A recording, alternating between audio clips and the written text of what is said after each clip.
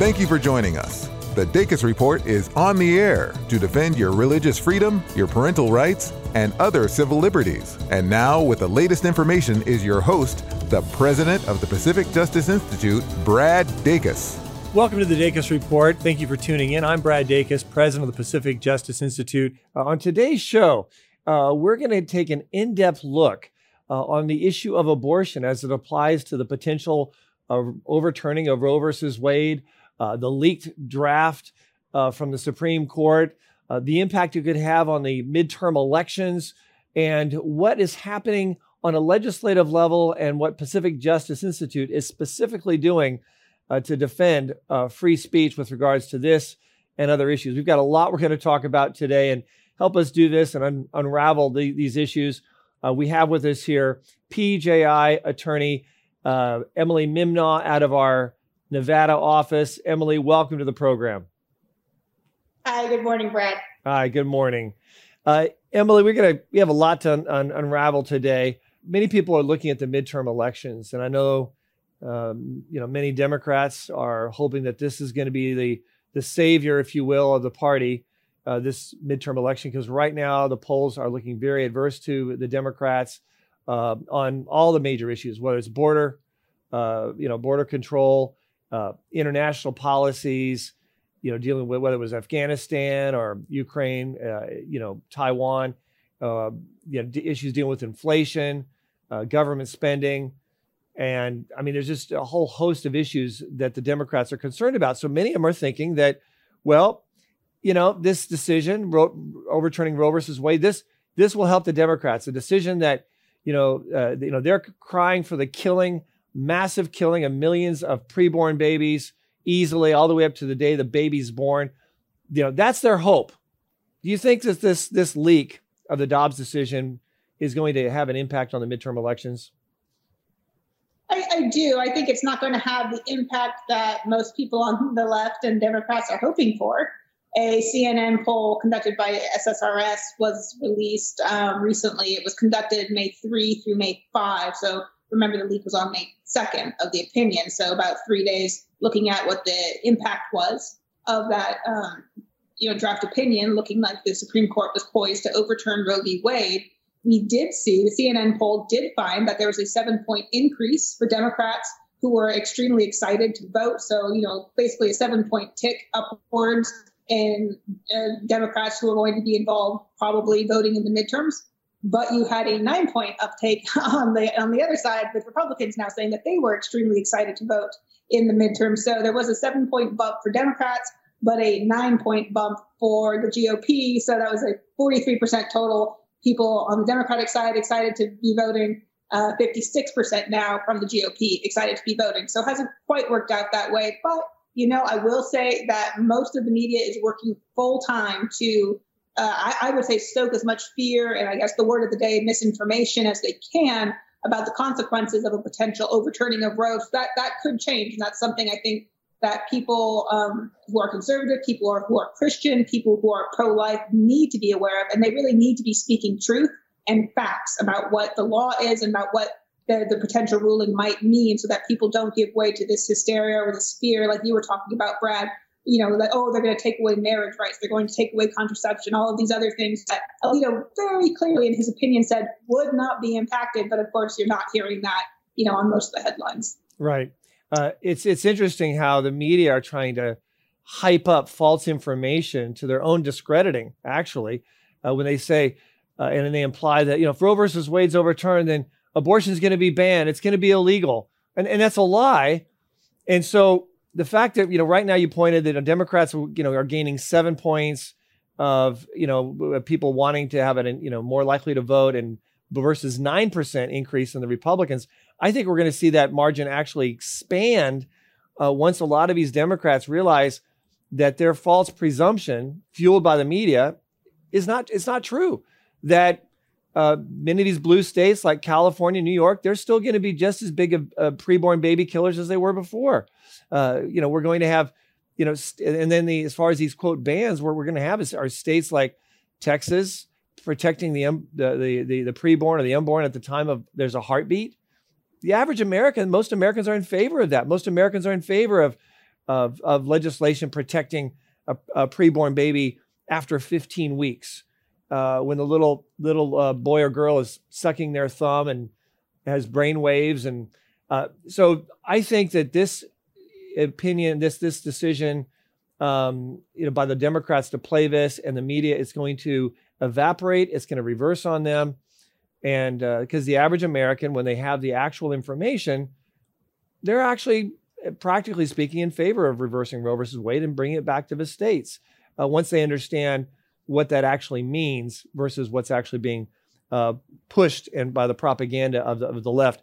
I understand, Emily, that if Dobbs' decision were published tomorrow per the draft opinion, we're looking at about 14 states with restrictions on abortion expect to be enforced, about 16 states plus the DC with explicit protections for the continuation of abortion. Right? That's right. And you have states like Nevada, for example, where unfortunately we had a constitutional referendum, actually, while Roe was on the books, but recently we had a constitutional referendum about half a decade ago, where we actually amended our law such that even if you wanted to, you could not have, the legislature here could not pass a law to restrict abortion rights. We would actually have to have a second statewide constitutional referendum. So you have kind of super protections in states like Nevada, where even if the legislature wanted to, it does not have the authority. And I really think you hit the nail on the head there, Brad, which is that there is not a single state in the union that has an absolute ban on abortion, and does not exist.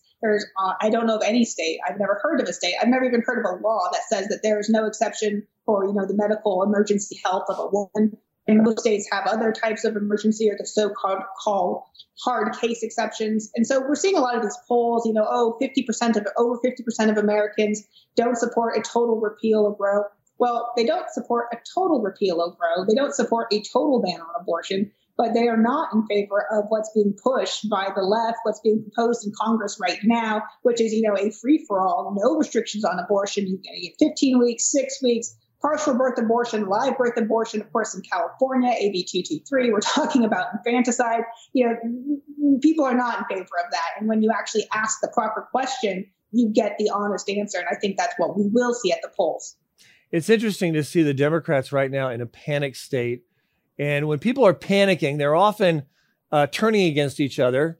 And I understand that Pelosi has had a little bit of a spat with her nephew, the governor of California, Governor Gavin Newsom.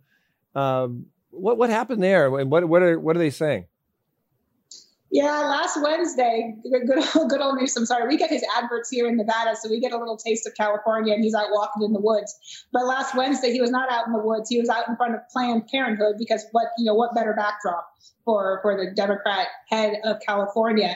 And he took shots at everybody, and he really went after the Democratic Party. I would probably say most harshly of all, what are they doing? And, you need to wake up, America. And some people are speculating that he wasn't just trying to be gubernatorial. He was trying to be presidential, query the mindset and the heart of someone who thinks standing in front of Planned Parenthood screaming about more abortions is presidential. But I think that might be a fair assessment of where his mind is at.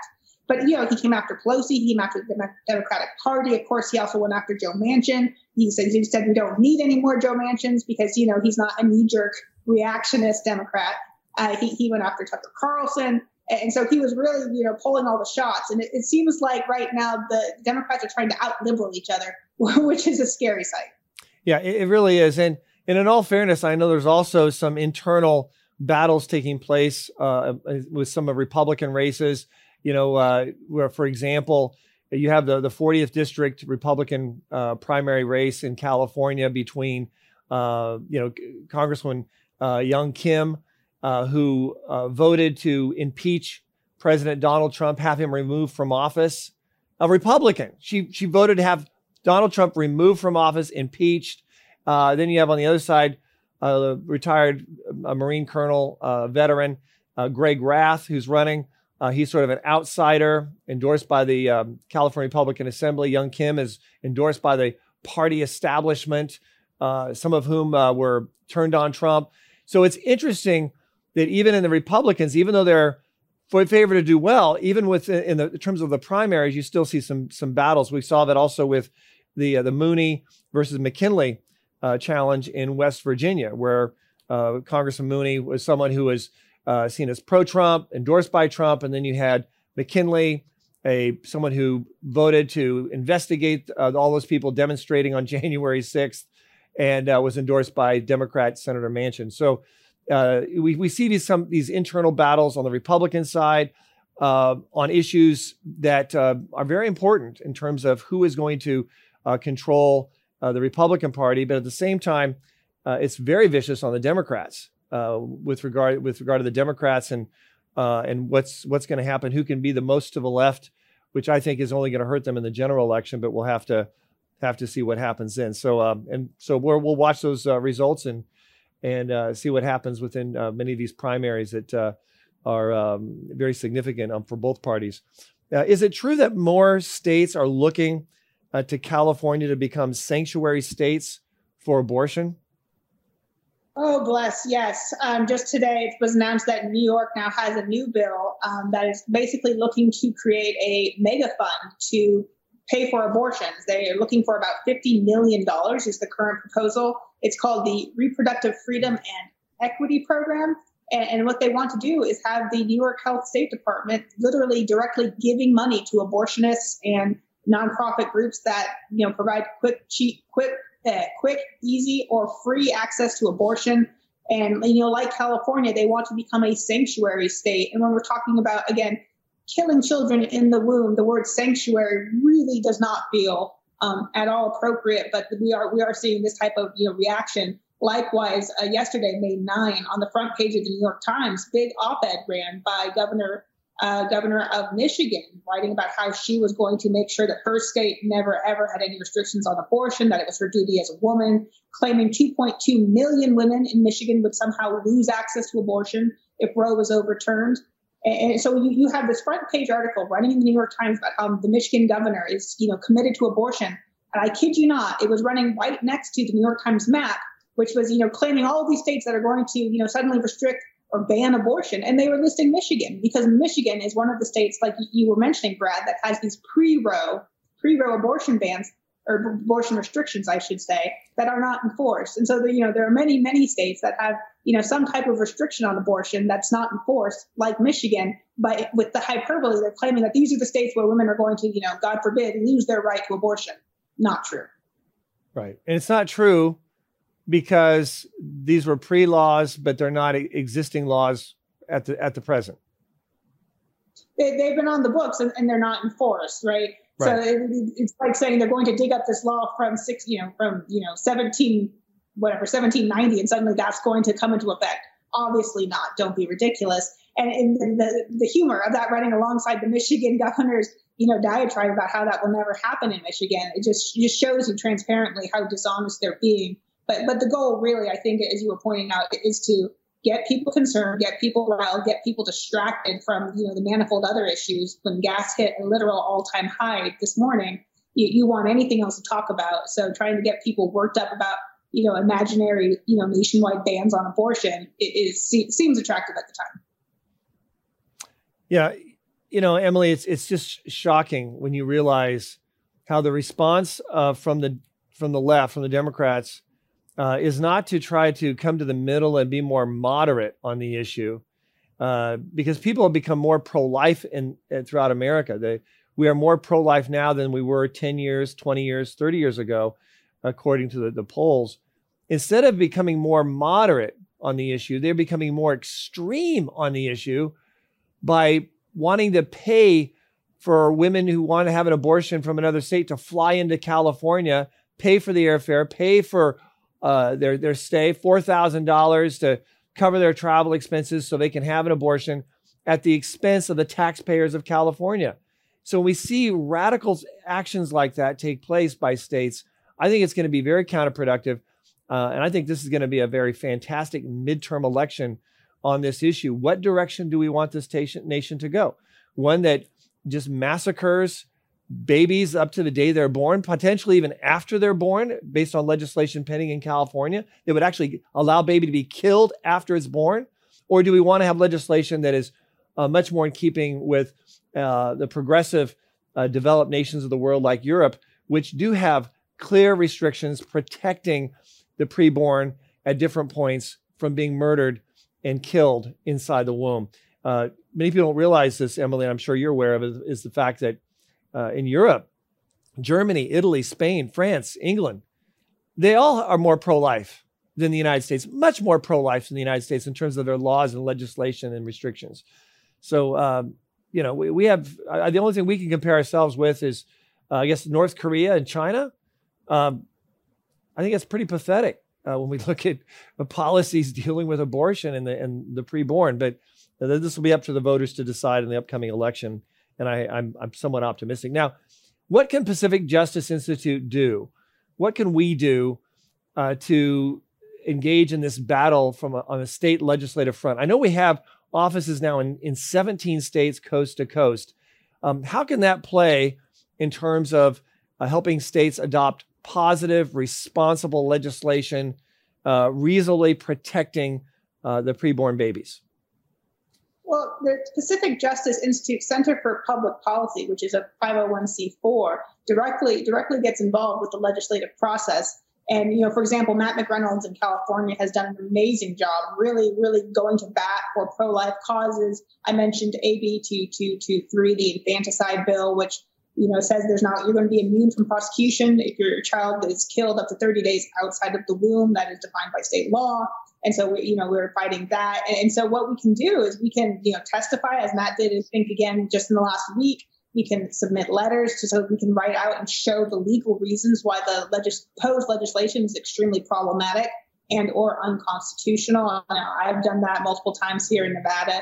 We can now do that across 17 states, and we can go to other states. Ray Hackey, our attorney from Oregon, has testified across many legislatures across the country, to defend women's sports and, to keep biological men out of women's sports. And so there's lots of ways that we can reach out and get proactive. And with, what looks to be the case where the abortion issue is going to be returned properly to the people, we really do want to be proactive. And so we really encourage people to reach out because, PJI is always litigating, always taking new clients, but we also like to work on the other end and get involved directly, even at, the local level when we're talking about school board meetings and sex ed. And, I find here in Nevada that there are people who want to, keep out pro-life clinics from resources being given to high school students. So there are lots of ways, big and small, that we can get involved, and we do. And so it's great that we have so many partners across so many states that help us to, really make an immediate difference and, kind of impact the trajectory going forward. Okay, so on a state level, we've got a game plan we're going to be engaged in. In fact, the fact that we have all these offices, more than any other comparable organization I'm aware of, on a state level for a ground game is very important moving forward, especially when Roe versus Wade is overturned and it's given back to the states. It's the perfect storm, and we're well positioned for that, and I praise God for that.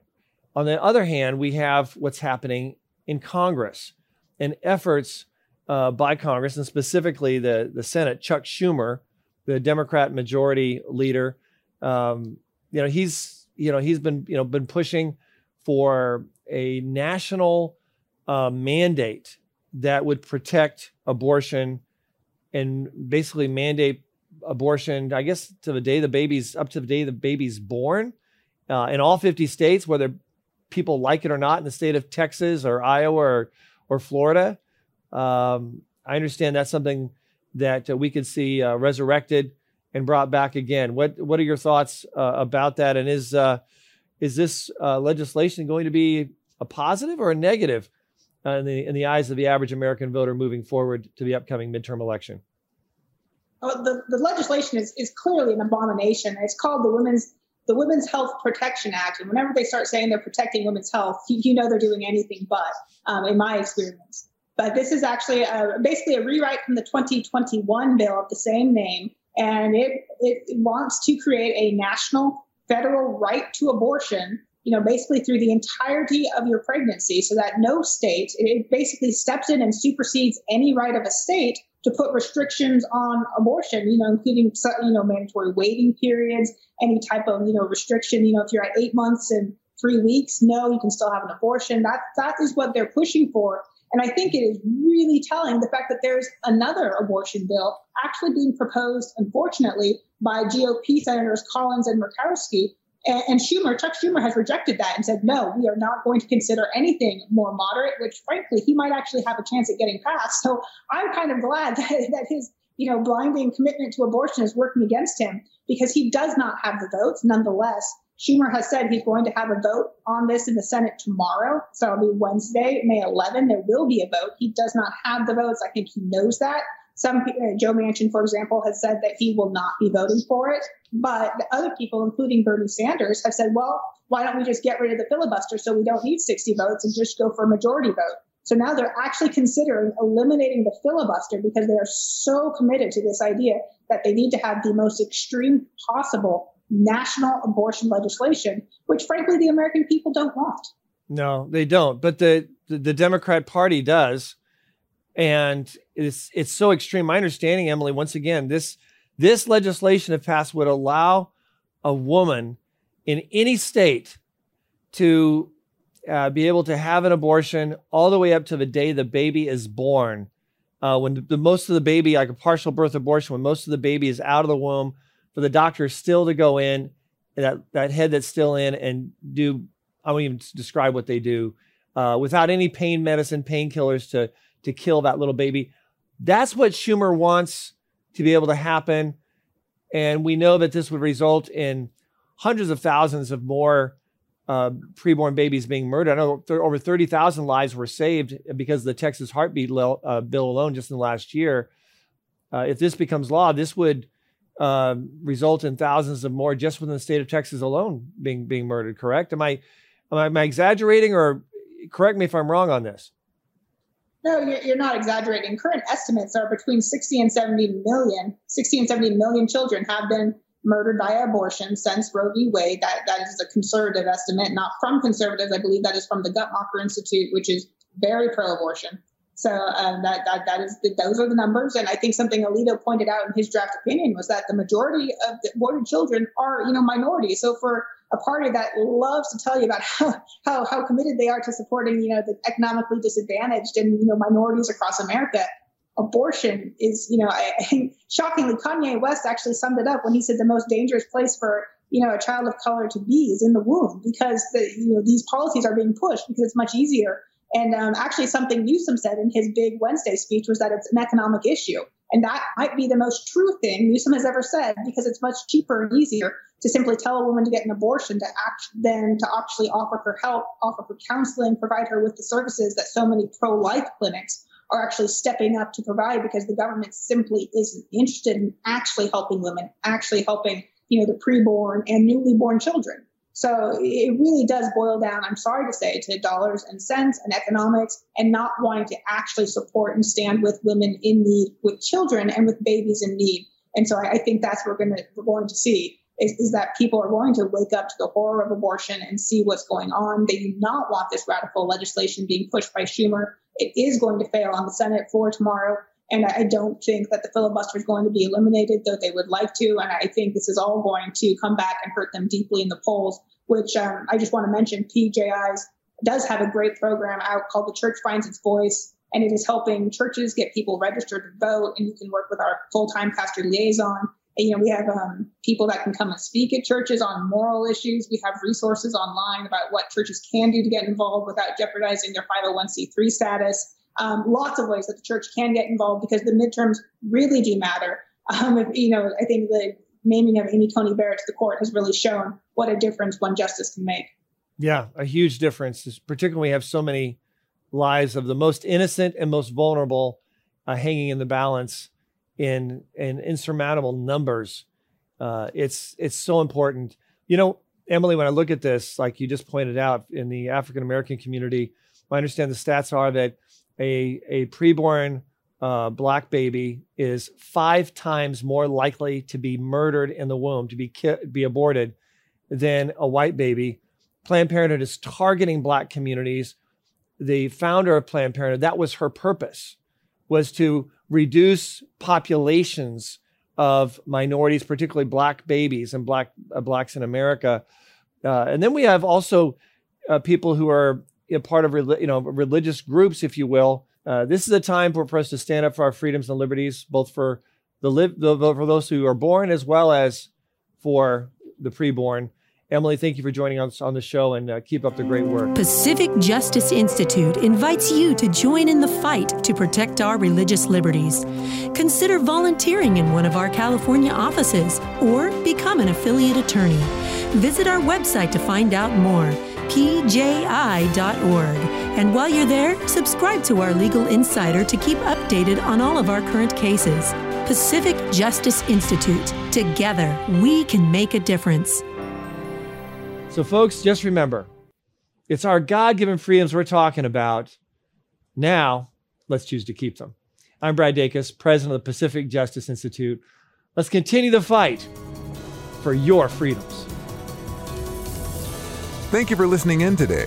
To find out more about the Pacific Justice Institute or the Dacus Report, call 916-857-6900 or log on to pacificjustice.org.